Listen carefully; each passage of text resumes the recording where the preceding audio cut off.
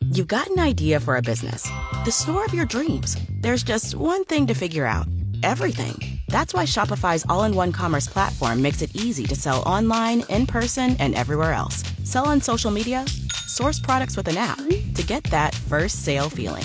It's the only solution that gives you everything you need to sell everywhere you want. So when you're ready to bring your idea to life, power it up with Shopify. Sign up for a $1 per month trial period at shopify.com/listen. Following a 93-minute weather delay and going extra innings, it was Nick LaRusso who hit a walk-off solo home run in the 10th to give top seed and 23rd-ranked Maryland a 2-1 win over Nebraska at the Big Ten baseball tournament Thursday night in Omaha.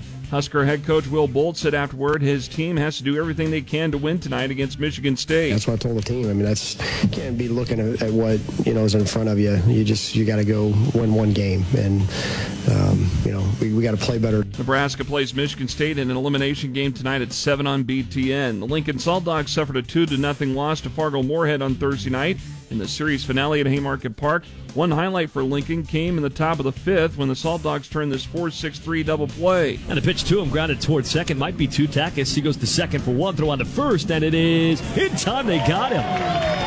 What a turn from Takis to Vine, and squeezed by Perez to retire the slow-moving B.J. Lopez. Michael Dixon with the call on KFOR. Lincoln heads to Sioux City for a 3-game weekend series against the Explorers. First pitch of tonight's game's at 7:05 with a 6:35 airtime here on KFOR. As of Thursday morning, the lowest price for a ticket to the Nebraska-Colorado football game in Boulder September 9th was listed at $450 on Ticketmaster. Cheapest pair of tickets together at Folsom Field are at $471 each.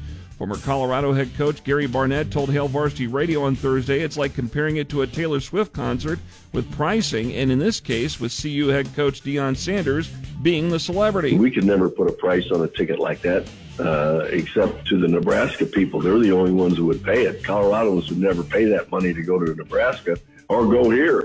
So I've been a part of it, never seen anything like it. More at Gary Barnett on the Hail Varsity podcast page at KFORnow.com. And the spring transfer window lasts just 10 days, and it's not nearly as active as the 45-day window after the college football season, except if you're Colorado. Coach Deion Sanders' team has added 20 transfers since the portal window opened April 15th. The Buffaloes are up to 48 transfers overall.